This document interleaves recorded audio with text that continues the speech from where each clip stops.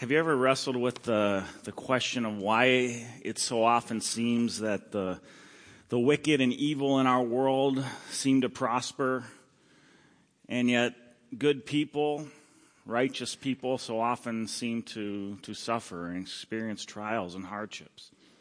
It's one of the questions that I think all of us as humans wrestle with at one time or another. Sometimes it just seems as if things in this world aren't fair, and as if justice is turned upside down. And this is a question that not only do we wrestle with in this day and age, but it's a question people have wrestled with for thousands of years. We're going to see this even today as we look to the wisdom of King Solomon once again in our series in Ecclesiastes. Even King Solomon, the wisest man who ever lived, wrestled with this seeming incongruity of the wicked prospering and the righteous suffering. It's very interesting. Just this past week, last Thursday, October 17th, I was here in my office. I was working on my sermon, and I took a break in the afternoon. I started scrolling through my Twitter feed to check the news and see what was going on in the world. And all of the news sites were telling a story of what took place in the city of Culiacan, Mexico last week. You may have heard the story of the notorious drug lord, the son of El Chapo Guzman, who is currently serving a life sentence in Colorado.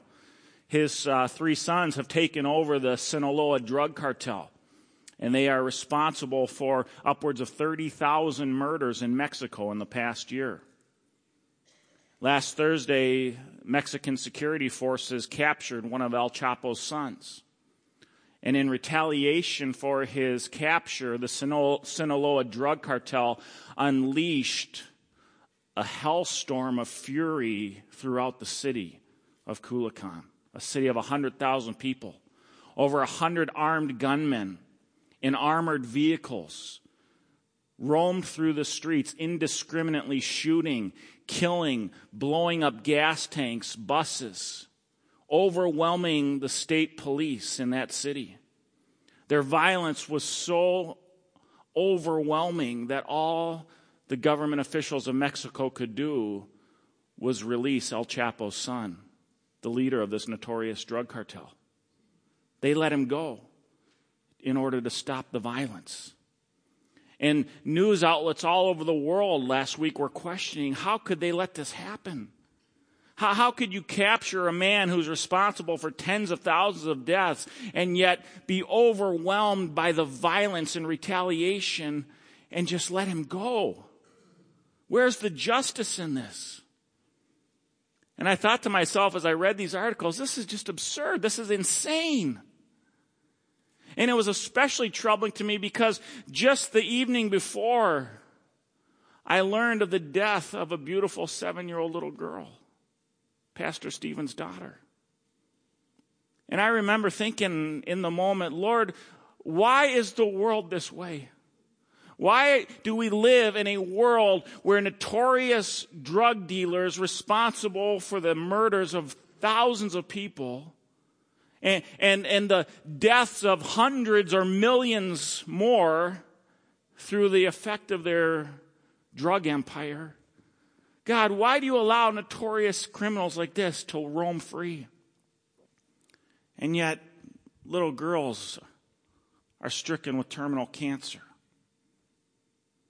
And so we wrestle with questions like this. Where is the justice? Where is God's judgment? Where is the fairness in all of these things? And I can imagine you've asked those questions many times as well. We live in a world where so often it seems that the wicked prosper and the righteous suffer. And where is God in all of this? Well, last week we saw King Solomon, the wisest man who ever lived. In his wisdom, he began to look at the question of death. Last week we saw how Solomon commended death and mourning to us as good things for our soul. It is better to go to the house of mourning than the house of feasting, Solomon said, because when we consider the reality of death, it forces us to confront our own mortality. It forces us to wrestle with those ultimate questions of life and what happens when we die. But as Solomon pondered the reality of death, he realized that there was another aspect to this question. And that was the issue of why is it that the just and the righteous so often suffer while the wicked seem to prosper? Well, we're going to see Solomon's observations on this question today in Ecclesiastes chapter 8, verses 10 through 17. I'm going to read our passage for us this morning, and then I want to come back and make 4 observations today from Solomon's words in regards to these troubling questions. Starting in verse 10 of chapter 8, Solomon says, "Then I saw the wicked buried. They used to go in and out of the holy place and were praised in the city where they had done such things. This also is vanity. Because the sentence against an evil deed is not executed speedily, the heart of the children of man is fully set to do evil. Though a sinner does evil 100 times and prolongs his life, yet I know that it will not be well. Yet I know that it will be well with those who fear God, because they fear before him. But it will not be well with the wicked. Neither will he prolong his days like a shadow, because he does not fear before God. There is a vanity that takes place on earth, that there are righteous people to whom it happens according to the deeds of the wicked, and there are wicked people to whom it happens according to the deeds of the righteous. I said that this also is vanity. And I commend joy, for man has nothing better under the sun but to eat and drink and be joyful, for this will go well with him in his toil through the days of his life that God has given him under the sun. When I applied my heart to know wisdom and to see the business that is done on earth, how neither day nor night do one's eyes sleep, then I saw all the work of God, that man cannot find out the work that is done under the sun. However much man may toil in seeking, he will not find it out. Even though a wise man claims to know, he cannot find it out." It's an interesting passage. Here in these words of King Solomon, we find 4 unique observations that Solomon makes in regards to the questions that we asked earlier. Solomon begins with a dilemma pondered. A dilemma pondered. We see this in verse 10 and 14. Solomon mentions how he saw the wicked who were buried. They used to go in and out of the holy place, and these wicked people were praised. They were praised in the city in which they did their wickedness. Here Solomon may have been thinking of the temple priests who were notorious at times for their wickedness, for selling religious favors to the people. We saw this last year in our series in the book of Micah, the prophet Micah, judging the priests of Israel for bribery, for gaining, taking profit for their religious services. And this may be some of the people that Solomon is referring to. And yet these people, Solomon says, were praised for the things that they did. And this is vanity. He goes on in verse 14, he says there's a vanity that takes place on the earth, that there are righteous people to whom it happens according to the deeds of the wicked, and there are wicked people to whom it happens according to the deeds of the righteous. This also is vanity. In other words, sometimes it appears that the righteous get what the wicked deserves, and other times the wicked seem to prosper in the ways that the righteous deserve. It doesn't make sense. Solomon points out 2 aspects of this dilemma here. Verse 10, we live in a world where the wicked are often praised and the righteous are ignored. It's very interesting. I remember a few years ago visiting Beijing, China. If you go to Beijing, China, you can visit the tomb of Chairman Mao. Chairman Mao, who instituted the Cultural Revolution in China, killing over 45 million people in 4 years. And yet today, if you go to Tiananmen Square in Beijing, you will see every single day thousands and thousands and thousands of Chinese people lining up to go and visit Chairman Mao's tomb to pay homage to a man that the Chinese consider to be a great man. They praise him today in China. And yet he killed over 45 million people. You can go to Red Square in Moscow where I visited, and you can see the same thing. You can visit the tomb of Lenin and the tomb of Stalin.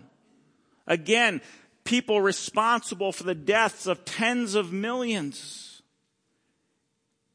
And yet they're praised today as great men. Solomon says the wicked are praised in the very city in which they did such things. It doesn't seem right. It doesn't seem fair. I remember looking at this picture this week thinking, how tragic is it that every day tens of thousands of Chinese line up to pay homage to a man responsible for murdering 45 million people. And yet we have friends like our dear friend Kay, who visited us earlier this summer. A Chinese woman who runs an orphanage for the disabled in China. No one knows her name. No one praises her name. No one gives her any respect or homage. She spends her whole life toiling on behalf of the least of these in China. And yet tens of thousands go and praise a man who was a notorious mass murderer. We live in a very, very messed up world. The Apostle Paul gives us a glimpse into where this tragic reality comes from in the book of Romans.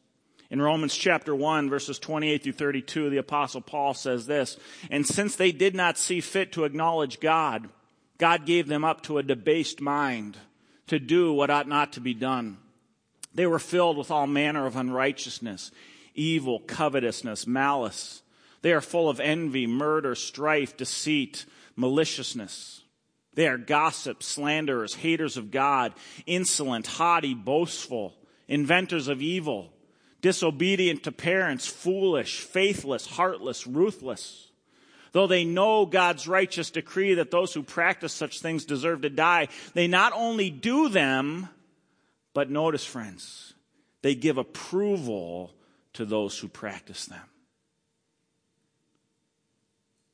The Apostle Paul, inspired by the Holy Spirit, recognized the evil in our world, and he said, not only do men commit evil, but we give approval to those who do such things.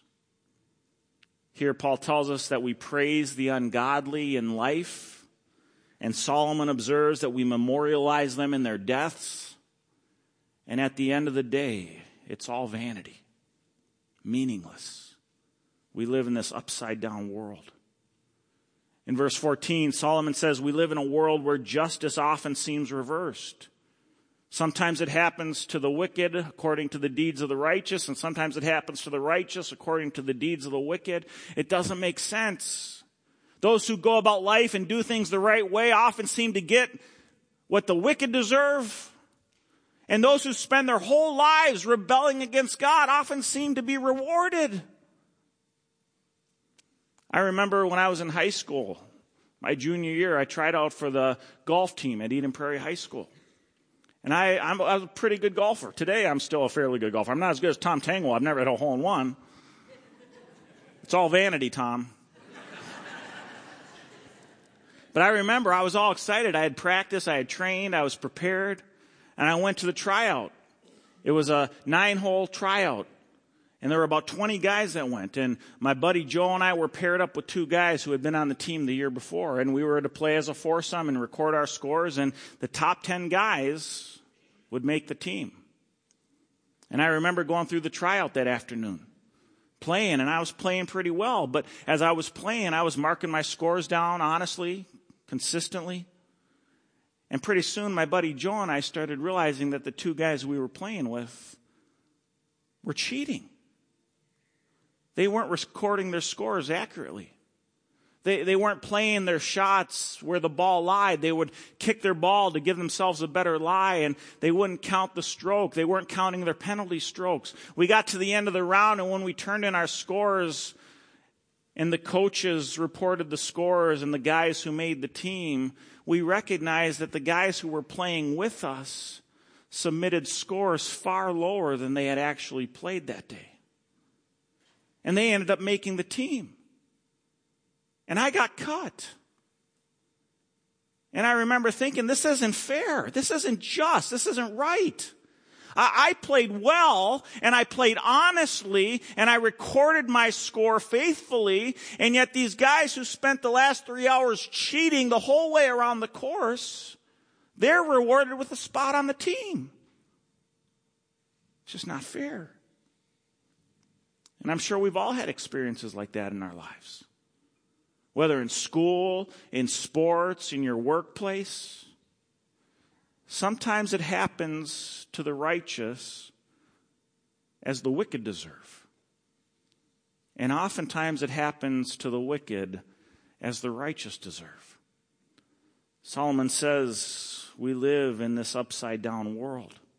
This is a dilemma that people have been wrestling with for thousands of years. Asaph in Psalm 73, one of King David's choir directors, he records this dilemma like this. He says, truly God is good to Israel, to those who are pure in heart. But as for me, my feet had almost stumbled. My steps had nearly slipped. Why? Because I was envious of the arrogant when I saw the prosperity of the wicked. For they have no pangs until death. Their bodies are fat and sleek. They're not in trouble as others are. They're not stricken like the rest of mankind. Therefore, pride is their necklace. Violence covers them as a garment. Their eyes swell out through their fatness. Their hearts overflow with follies. They scoff and speak with malice. Loftily they threat oppression. They set their mouths against the heavens, and their tongue struts through the earth. Therefore his people turn back to them and find no fault in them. And they say, how can God know? Is there knowledge in the Most High? Behold, these are the wicked. Always at ease, they increase in riches. Man, it sure seems like that sometimes, doesn't it? God's people have wrestled with this reality for thousands of years. Solomon has even more to say on this matter. You see, he doesn't just observe this dilemma, he goes on to note for us today the consequences of it. And here in verse 11, Solomon points out a delay that is despaired. A delay, despaired. In verse 11, because the sentences against an evil deed are not executed speedily, the heart of the children of man is fully set to do evil. Solomon says when there's a delay in justice, the evil hearts of men and women rush to do more evil. Ever since I was a little kid, I have always been fascinated by the Old West. Stories of the cowboys and Indians and the famous gangsters and robbers and the famous sheriffs like Wyatt Earp. I remember as a kid growing up, between 8th grade and high school, I read every single Louis L'Amour novel ever published. I have, seriously. I love the Old West. One of my favorite characters of the Old West is Wyatt Earp. If you're familiar with the story of Wyatt Earp, he became famous as a lawman in Dodge City, Kansas. He retired from his days as a lawman, and he went out to Tombstone, Arizona to make his fortune in mining. And as his family lived there in Tombstone, Arizona, they quickly began to recognize that the town of Tombstone had been overrun by a notorious gang of outlaws called the Cowboys. The Cowboys roamed the streets of Tombstone with impunity, committing violence, committing murder, doing whatever they pleased. And Wyatt Earp and his brothers recognized if there was ever going to be any hope for prosperity, there needed to be justice. Because the longer they allowed these cowboys to run roughshod over the people of Tombstone, the more and more evil would just increase. And so Wyatt Earp and his brothers, along with Doc Holliday, confronted the cowboys. Famous story of the OK Corral. And they brought justice to the town of Tombstone. Because as Solomon says, when there is no justice, wickedness increases. And friends, the reality is human nature hasn't changed at all since the days of the Old West. The reality of lawlessness and justice delayed continues to this day to provoke hearts towards sin and evil. And friends, if you want to see proof of this reality, I just encourage you, just watch the evening news tonight. We've seen all kinds of examples of this just in recent days on the news. We see stories almost nightly of politicians and government officials who seem to never face justice for their wrongdoings. It's like there's this double standard that exists for those who are in the ruling class and the average citizens. We've seen stories in recent days about major metropolitan areas all across the country being overwhelmed with homeless encampments, drug abuse running rampant on the streets of these cities, human waste littering the sidewalks, the spread of diseases not seen since the Dark Ages, the bubonic plague running rampant in the city of Los Angeles today. And to make matters worse, our culture is so preoccupied by our own selfish political and economic interests that people don't even care. They just let it go on. We've seen the rise of so-called petty crimes. Crimes like shoplifting, burglary, and theft, looting. As city prosecutors in some of the major metropolitan areas of our country refuse to prosecute these criminals. District attorneys in cities like Dallas, Texas, and Sacramento, California coming out saying, look, we're not going to prosecute these crimes anymore. Are you serious? What do you think is going to happen? Lawlessness is just going to continue to increase. This is biblical truth. This is common sense. We see the rampant spread of immorality today in a society that has simply turned a blind eye to perversion. We have easier access today to pornography than ever before. I was talking with a friend this week. We were lamenting the reality how when we were kids, you had to go to some seedy back alley bookstore to find pornography. Sadly, today, our kids can type in 3 letters on their cell phone and get access to some of the worst filth imaginable. We have politicians today advocating the legalization of prostitution. We see states across our country promoting perverse sex ed curriculums in our public schools. The state of California's latest sex ed standards teaching little kids that pedophilia is just another sexual orientation.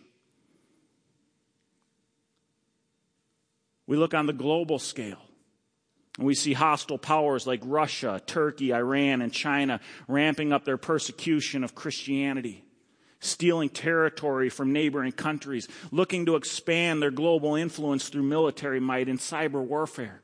Friends, you better believe Solomon's assessment of humanity's problem was right on.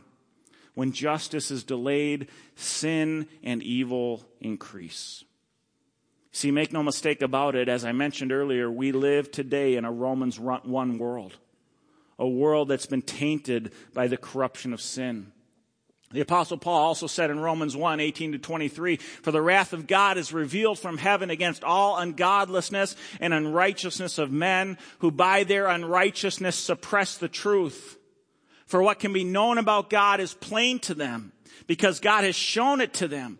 For his invisible attributes, namely his eternal power and divine nature, have been clearly perceived ever since the creation of the world in the things that have been made, so that they are without excuse.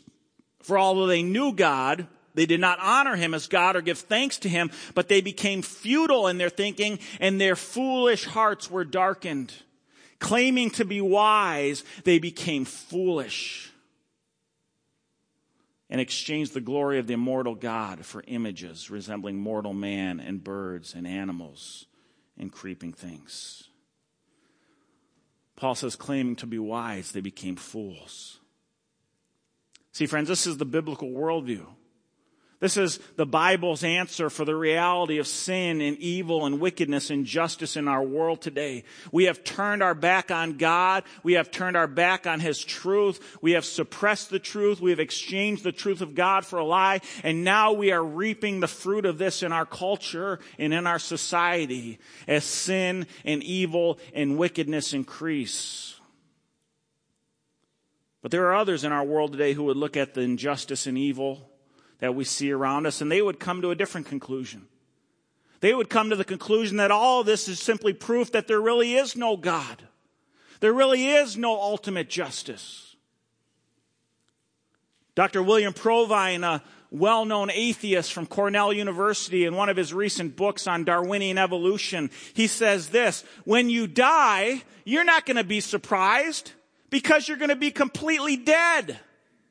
Now, if I find myself aware after I'm dead, I'm going to be really surprised.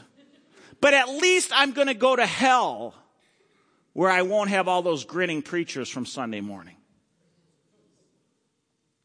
There are no gods, no purposes, no goal-directed forces of any kind. There is no life after death. When I die, I am absolutely certain that I'm going to be dead. That's the enemy. There is no ultimate foundation for ethics, no ultimate meaning in life. Since we know that we are not going to live after we die, there is no reward for suffering in this world. You live and you die. Wow. How sad. But friends, what if Dr. Provine's correct? What if all the evil and injustice in the world really is evidence that there is no God? I mean, if God exists, where is he? Well, friends, the Apostle Peter has an answer to that question for us. An answer that actually corroborates Solomon's own conclusion. In the book of 2 Peter chapter 3, the Apostle Peter says this: know this, first of all, that scoffers will come in the last days with scoffing, following their own sinful desires. They will say, where is the promise of his coming? For ever since the fathers fell asleep, all things continue as they were from the beginning of creation. But do not overlook this one fact, beloved, that with the Lord 1 day is as 1,000 years, and 1,000 years as 1 day. The Lord is not slow to fulfill his promise, as some count slowness, but is patient toward you, not wishing that anyone should perish, but that all should reach repentance. But the day of the Lord will come like a thief, and then the heavens will pass away with a roar, and the heavenly bodies will be burned up and dissolved, and the earth and the works that are done on it will be exposed. Friends, Peter tells us that God delays judgment for sin and evil and unrighteousness because he is patient with sinners. And he doesn't want to see anyone perish. And so while wickedness increases, God is being patient, giving us time as individuals, as a culture, as a world to turn to him in repentance. But make no mistake, friends, judgment is coming. Sometimes God's judgment comes in this life. Like we heard in the news this morning from President Trump. Last night, the ISIS leader al-Baghdadi was killed in a special forces raid in Syria. A man responsible for killing tens of thousands of people across the Middle East over the last decade. Justice came for that man. But whether justice comes in this life or justice comes in the next, God's word tells us that judgment is always coming. And this leads me to our third observation today. Solomon tells us there is a decisive judgment. In verses 12 and 13, we read, though a sinner does evil 100 times and prolongs his life, yet I know that it will be well with those who fear God, because they fear before him. But it will not be well with the wicked. Neither will he prolong his days like a shadow, because he does not fear before God. Friends, having a biblical worldview makes all the difference when we look at the presence of evil and injustice in our world. Is it all random, meaningless, with no ultimate vindication to look forward to, as Dr. Provine suggested earlier? Or is there a God who is sovereign over human history? A God who is faithful in the midst of a corrupt and fallen world? A God who promises ultimate justice. See, friends, holding fast to the promises of God makes all the difference in the way that you answer these questions. And God's word promises us that justice is coming.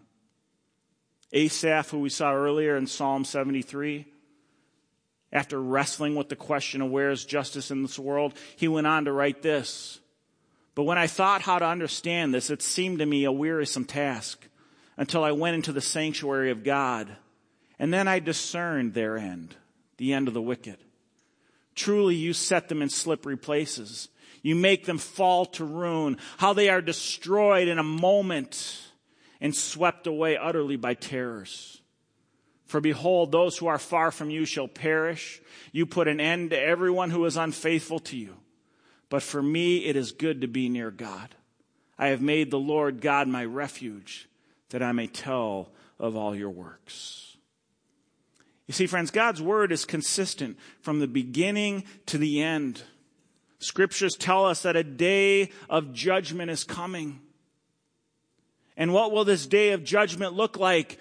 The Apostle Paul tells us in 2 Thessalonians chapter 1, 6 through 9, he says, since indeed God considers it just to repay with affliction those who afflict you, and to grant relief to you who are afflicted as well as to us, when the Lord Jesus is revealed from heaven with his mighty angels in flaming fire, inflicting vengeance on those who do not know God and on those who do not obey the gospel of our Lord Jesus, they will suffer the punishment of eternal destruction, away from the presence of the Lord and from the glory of his might. Friends, there is coming a terrible day of judgment according to God's word. Revelation 20 explains further what this day of judgment will look like. John, in his vision of the apocalypse, he says, then I saw a great white throne and him who was seated on it. From his presence, earth and sky fled away, and no place was found for them. And I saw the dead, great and small, standing before the throne. And books were opened.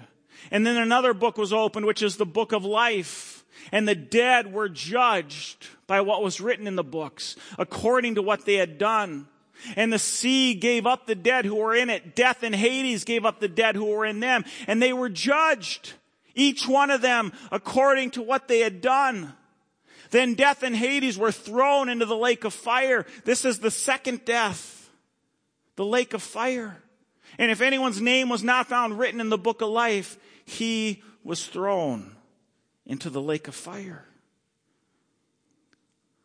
Friends, you got to know that there is a reality facing each one of us. A day of judgment and an eternal destination based upon where you stand before God.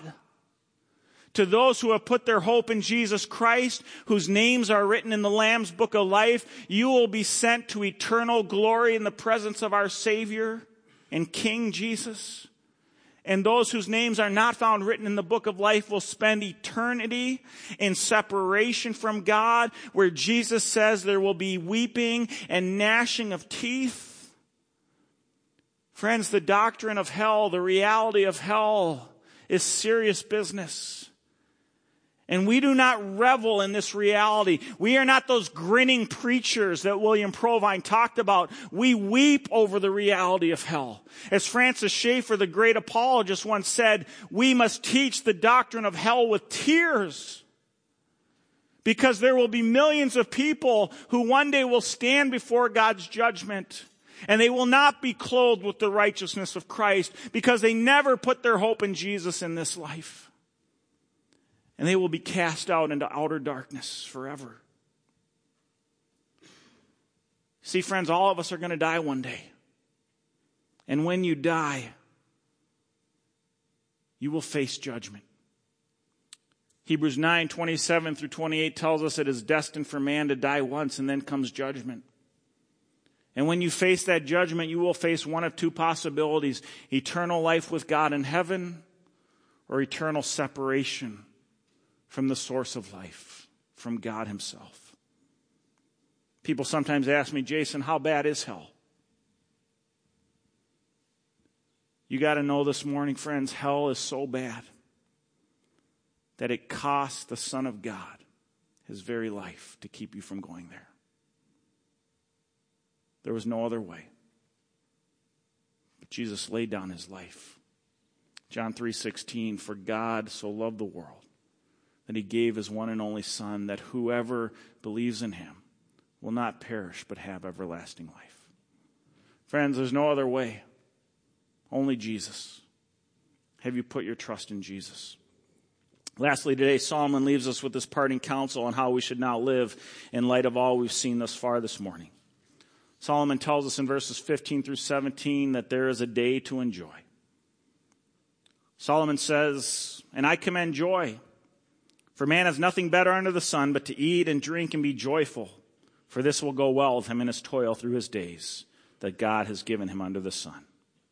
When I applied my heart to know wisdom and to see the business that is done on earth, how neither day nor night do one's eyes sleep, then I saw all the work of God, that man can find out the work that is done under the sun. However much man may toil in seeking, he will never find out. Even though a wise man claims to know, he cannot find out." Friends, what is Solomon's ultimate point this morning when we look at the reality of evil in this world? Solomon says here, we're not always going to understand God's plans and purposes. There will be things in this life that sometimes seem unfair. But as we've seen repeatedly throughout our series, Solomon says, trust God. Trust in his sovereignty. Believe that he has an eternal plan and that justice will be served. And in the meantime, carpe diem. Seize the day. Embrace the good gifts that God has given us. Trust the Lord. Be content in him. Enjoy the blessings of life that he gives us. As Solomon's father, King David, said in Psalm 118, "This is the day that the Lord has made. Let us rejoice and be glad in it." Trust in the Lord, friends. Put your hope in him for eternity, and know that one day justice will come. Let's close in prayer.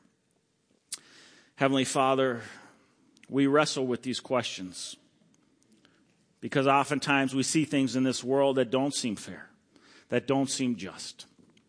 And Lord, we have to trust in you.